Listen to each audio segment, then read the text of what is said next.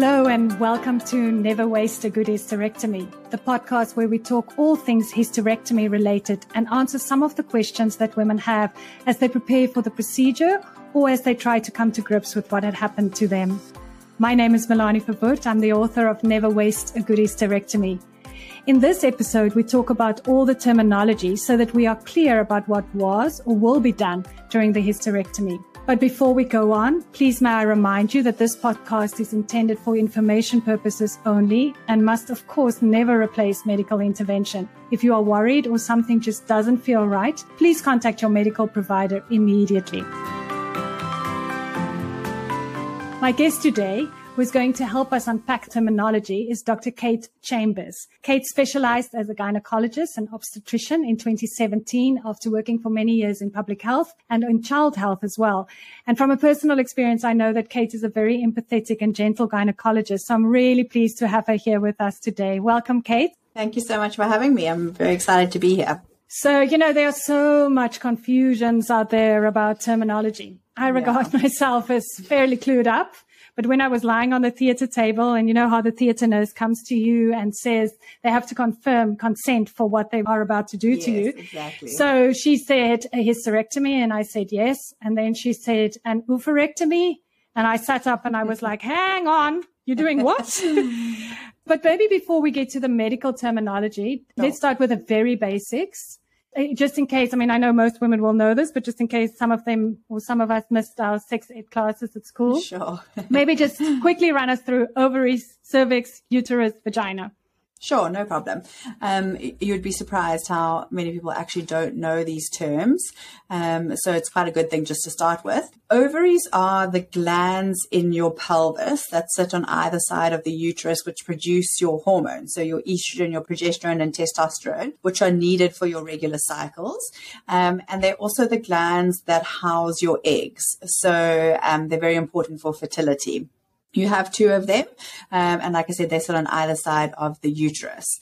Your uterus is the organ or the muscular organ that sits in the pelvis between your bladder and your rectum, and it is often referred to as the womb, and it's the organ that carries a pregnancy when you do fall pregnant, and it's the organ from which you bleed from. So when you have your monthly cycle, the blood is coming from the uterus. The cervix is the lowest part of the uterus that connects the cavity or the potential space of the uterus to the vagina, and it's often referred to as the mouth of the uterus or the mouth of the womb.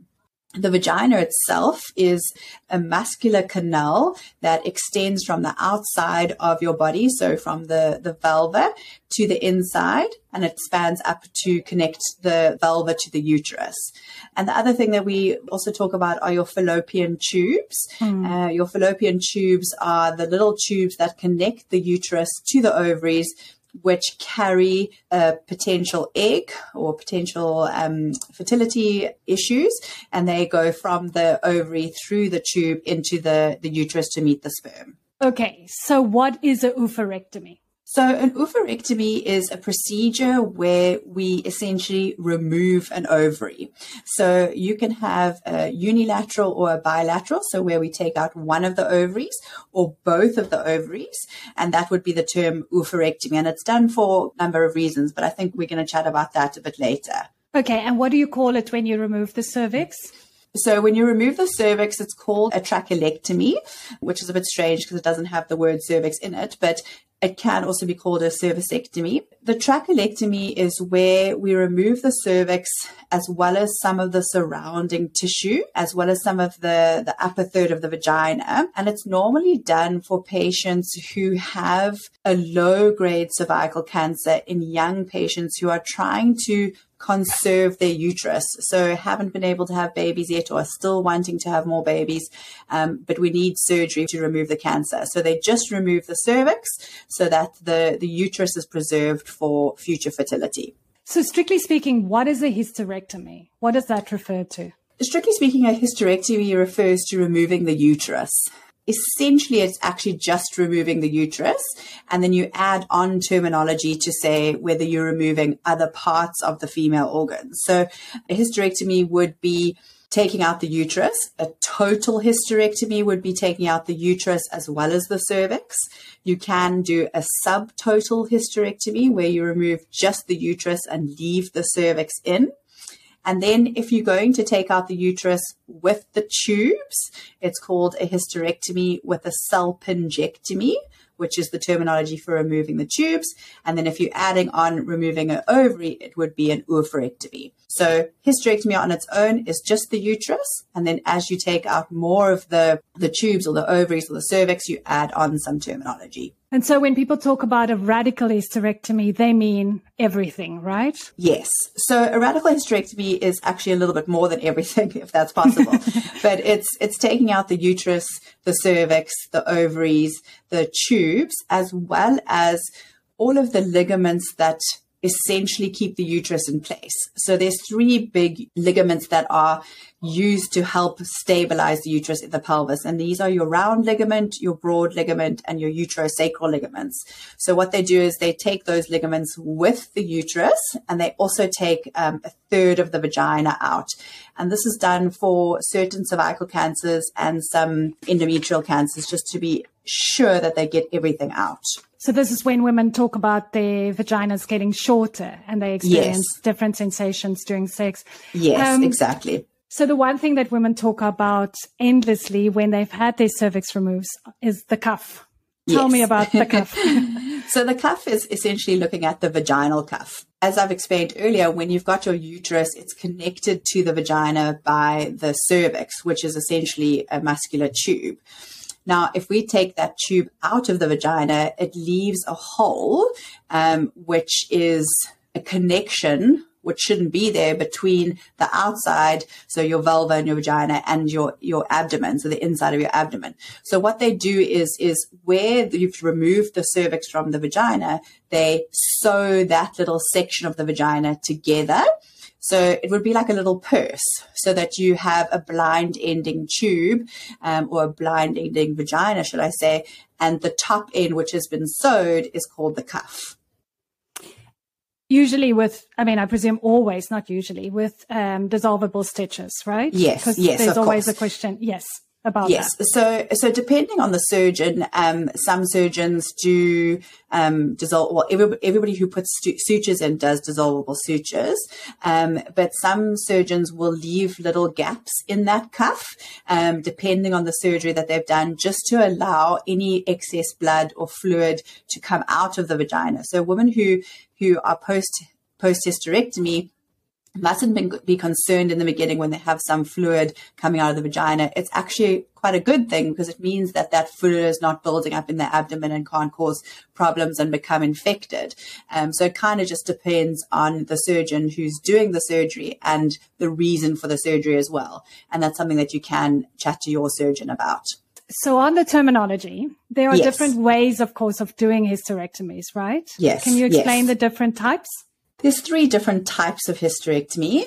The first one, which is the one that's been around forever, is the abdominal hysterectomy or open hysterectomy. And essentially what that means is we make a small incision on the abdomen, just like you would for a cesarean section, and go into the abdomen and open up the abdomen so that we can see the uterus, see the tubes, the ovaries, and remove it through the opening in the abdomen. The next step would be something called a vaginal hysterectomy, which is a similar procedure in that you still have cutting. So you've still got an incision, but the incision is through the vagina rather than the abdomen. So there's no abdominal scars, but the surgery is done through the vagina and the uterus is removed through the vagina, and then the vagina is sutured up to form that cuff again. And then we've got laparoscopic surgery, which is, I'd like to say new, but it's actually been around for quite a long time.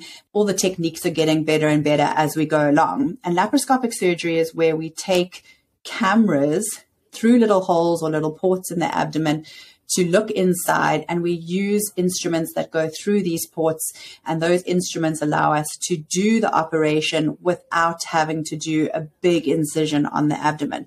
So essentially what would happen is the first incision is made just in the belly button, and then you have 4 or 5 other 1 to 2 centimeter incisions around the abdomen where the other ports would be inserted. The robotic surgery is essentially the same as a laparoscopic, where we use ports and instruments that go through the ports into the abdomen, but it's done by a robot and not by the surgeons itself. Okay.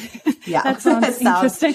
Yeah, it sounds scary. very scary and futuristic, but that's the way of the future. So we'll see how that space turns out. I presume there are benefits in some of them in terms of recovery time, right? Yes. Some would have less. And I mean, I also wanted to just say, of course, with the open abdominal surgery, there's also the option of a vertical or a horizontal cut, right? Yes. So that would depend on the reason for the hysterectomy. So if you are removing the uterus for cancer or for a big abdominal mass, then obviously you're going to do the incision that gives you the most access into the abdomen. So a vertical incision, which would be from the belly button to the symphysis pubis, that would allow you to get a little bit more access into the abdomen. So it would depend on the indication for the surgery as to whether they do a vertical or a horizontal. And then in terms of recovery time, I presume laparoscopic and vaginal is less Much than the better. open. Yes. So, there's different reasons to do one of the 3 surgeries, and it depends on you, it depends on your surgeon, it depends on the indication. But essentially, an open procedure has the longest recovery because you are disrupting the muscles, opening up the cavity, and you've got a big incision on your abdomen. So we equate it to the time it would heal from a cesarean section. So your time in theatre is a little bit longer, your time in hospital is a little bit longer, and your recovery time we normally say is around about 6 weeks. Whereas if you're doing a vaginal or laparoscopic procedure, because it's less invasive, you have a much quicker hospital stay and much quicker recovery time. And you're looking probably at about, 3 to 4 weeks rather than a 6-week recovery. You mentioned earlier that if there is a big mass or if cancer is suspected, that usually doctors go for open and abdominal surgery because they are worried, apart from the access now, they're also worried about a thing called seeding. Am I right? Yes, totally correct. Seeding is essentially when you have a cancerous mass. Those cancer cells are tiny. And if there's any spread of those little cancer cells into the abdomen, there's a possibility of them causing cancer somewhere else in the abdomen. So if you've got a big ovarian mass, or you're worried about ovarian cancer or uterine cancer or any of those sorts of things, an open procedure gives you a little bit more control over how you remove the mass. And by that, I mean, you can take it out whole without puncturing it or trying to make it smaller, because with laparoscopic surgery or vaginal surgery, the ports that you are trying to get the mass out of are obviously very small. So we try and do that just to prevent any spread of cancerous cells that we can't see into the rest of the abdomen. So basically, you don't want anything to chip off, even the slightest bit in the process. Exactly. So chip off, or, with a lot of the tricky things is that with cancerous masses, they can have fluid in them. And if you burst that cyst or that fluid bubble, that fluid can go everywhere. And you have less chance of doing that when you have an open procedure, because there's other methods that you can do by putting swabs underneath the mass to try and pick up any spill. So it's just a much safer procedure. And just on the topic, the omentum or part of it is often removed when cancer is suspected. Can you explain what it is and why? So the omentum is essentially a fold of fatty tissue that covers all of your internal organs. And it's a protective mechanism that the body has come up with. It sits over your gut and it prevents your gut from twisting. And it also is infiltrated with lymph nodes and blood vessels, which help to supply the organs as well as protect the organs. And the reason why it's often removed through something called an omentectomy is because if there is any risk of spread, because the omentum is so vast in the abdomen, covering the whole the whole abdominal cavity, and because of the lymph nodes and the vessels, there's quite quick spread if it gets into the omentum. So we remove part of it or the whole of the omentum to make sure that there's no spread. It also allows your oncologist and your pathologist to stage certain cancers, because if cancers have spread into the omentum, it allows us to upstage you or downstage you depending on what they find. So it was explained to me that this is the place where cancer cells love to go and hide. Yes, so exactly. That's why sort of preemptively to take that away. Exactly. Preemptively take it out, because you can't see them when they're in there. So it's it's like their fun playground that we remove. Just on ovarian growth specifically. Yes. My own experience was that from one gynecological visit to a year later that this massive ovarian growth had formed. It really puzzled me as to why I didn't feel any symptoms. Yeah. But I understand that specifically ovarian growths and tumors are very silent and often without symptoms. Yes. And that's one of the trickiest parts of gynecology, is that ovarian cancer is often only found when it's stage 4, because of that exact reason, that it goes silent for so long and it doesn't have any symptoms.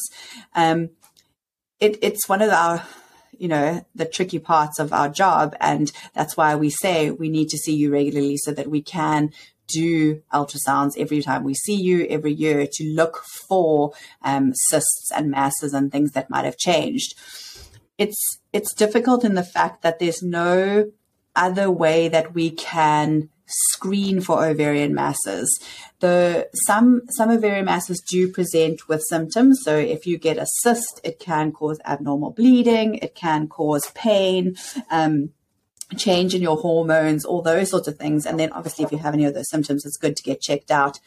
But unfortunately, I don't know really what to say, in that regular checkups are just so important. The problem with cysts as well is that often we find them and they don't cause problems. So you find them as an incidental, but then we get concerned and then we intervene and all those sorts of things. And then sometimes we don't find them. And then when we do, it's too late. So it's quite a tricky area in gynecology, unfortunately. I laughed because I asked repeatedly all the surgeons that I saw, and I went like, how is it possible that I didn't feel anything? Yes. And how come there wasn't pressure on my other organs? Yes. And they said that the interesting thing is about that kind of growth in that area is that our organs are particularly polite as women. Exactly. That they make space because they're assuming that there's a pregnancy coming, so they politely allow space, and it takes a long time before there is pain. Exactly. You mentioned a lot of reasons to have hysterectomies. Do you want to just mention some of the other reasons? Sure. I presume fibroids, etc. Sure. So there's a lot of reasons, obviously cancer being one of the main reasons that we remove uteruses and ovaries, but there are a lot of non-malignant or benign reasons. One of them being, as you said, a fibroid uterus. So if you've got lots of fibroids and you're not trying to have a pregnancy and they're causing pressure and symptoms and pain, then we can remove it. The other reasons are for people who have abnormal bleeding, who are not responding to any medication, who have tried certain things like intrauterine devices and hormonal treatment, but still have persistent abnormal bleeding.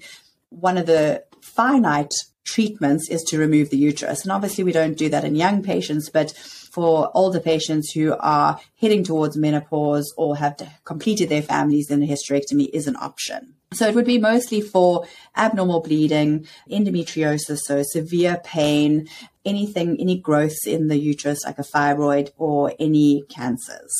But it is important to say that it always remains fairly major surgery, right? So it's always just done as a last resort, right? Definitely. So it's definitely a last resort. And there are a lot of other managements that can be used before we get to the point of doing a hysterectomy. But obviously that depends on what the cause is. So, if we're looking at cancer, often the only treatment is a hysterectomy because you want to get rid of the cancer. Having said that, there are some low-grade endometrial cancers that you can treat with other medication and monitor very, very closely. But this is, that's rare and not often done. done. But if you've got abnormal bleeding, if you've got fibroids, there's hormonal treatment that you can use. There's intrauterine devices. There's other procedures like ablation techniques where we essentially burn the lining of the uterus so that you don't have an area to bleed from, which can help with abnormal bleeding. So there's always a choice, and there's always other options that you can go through before getting to a hysterectomy. As you said, surgery is always major and always has potential for complications. So we always try and treat with less invasive methods before we get to surgery. And yet sometimes women feel a little bit pressurized into having hysterectomies. Yes.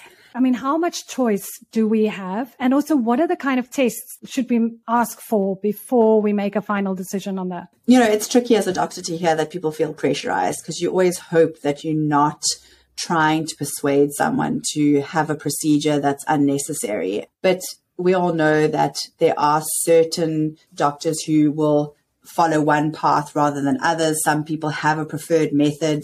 Some people like intrauterine devices, some people don't. So it's all very much doctor dependent. And I do feel that if you don't feel comfortable with the decisions that your doctor is making, it's always a good idea to seek a second opinion, so that you don't feel pressurized into having a surgery that is major and can have serious consequences.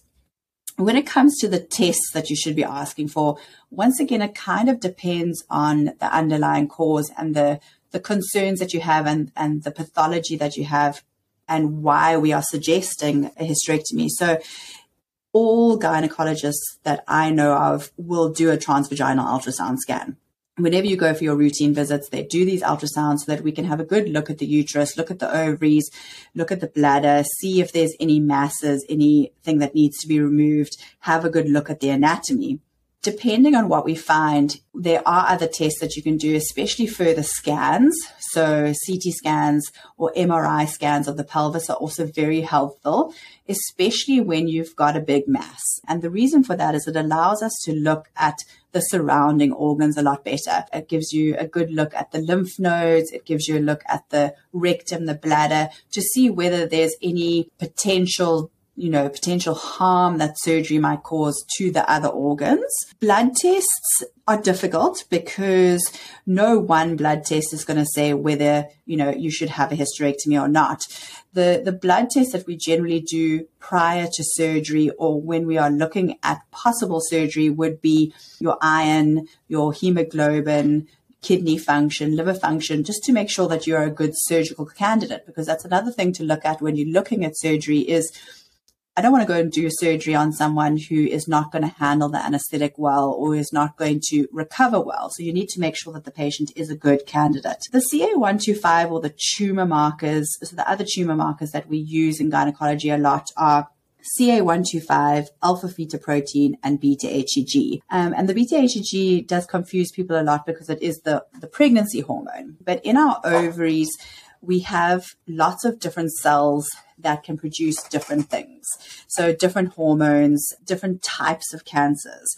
And those tumor markers are a good stepping point for when you find someone with an ovarian mass, because those then heighten your awareness and say, okay, those are a bit raised. Do we go and classify this as cancer? Are we concerned about this? Do we need to take it out? Or if they're normal, don't have to worry about it. We can go and see you again in 6 months' time and follow up. Just to go back to the ultrasound, the transvaginal ultrasound, whenever you have a pelvic mass or an ovarian mass, there are algorithms and certain protocols that we follow on what we see on the ultrasound. So depending on what the mass looks like, how big it is, whether it has a solid area or a fluid area, whether there's fluid in the pelvis, all of those things we put into a program which comes out with a risk of malignancy, should I say. So it tells us, okay, with all of these features, doesn't look malignant. All of these features does look malignant, and then we can go from there. So there's a lot of pre-testing that we can do before we jump straight to surgery. Yes, I went through that algorithm and it was the imagine. longest few seconds sitting there. Shame. With a happy outcome. Shame. The one question that women ask a lot, and I have to say, I also was quite troubled by this, was if you guys have now removed everything, the uterus, the ovaries, the fallopian tubes, what is there? Is there just one big vacuum or big hole inside of you? What happens in that open space? So, very common question. And like you said earlier, the female body is very forgiving and very polite. So it's not you don't have a vacuum, you don't have a hole. Essentially what happens is the pelvic area becomes filled with your bowel. So your bowel is essentially a long tube of muscular tissue that is, I'll probably get this wrong, but about 2 meters long or something like that. And that essentially just fills that area. So you don't have a vacuum, you don't have an open space. It just gets filled by the bladder, the rectum, and the bowel. So it's filled by the other organs, essentially. Kate, thank you so much for taking us through pleasure. This maze of terminology. My thanks also to Nicola Bruns for producing this podcast. And above all, thank you to you for listening. If you want to get in touch, I'd love to hear from you. Please email me on hysterectomypodcast@gmail.com. I'm Melanie Verwoerd. Until next time, stay strong and stay brave.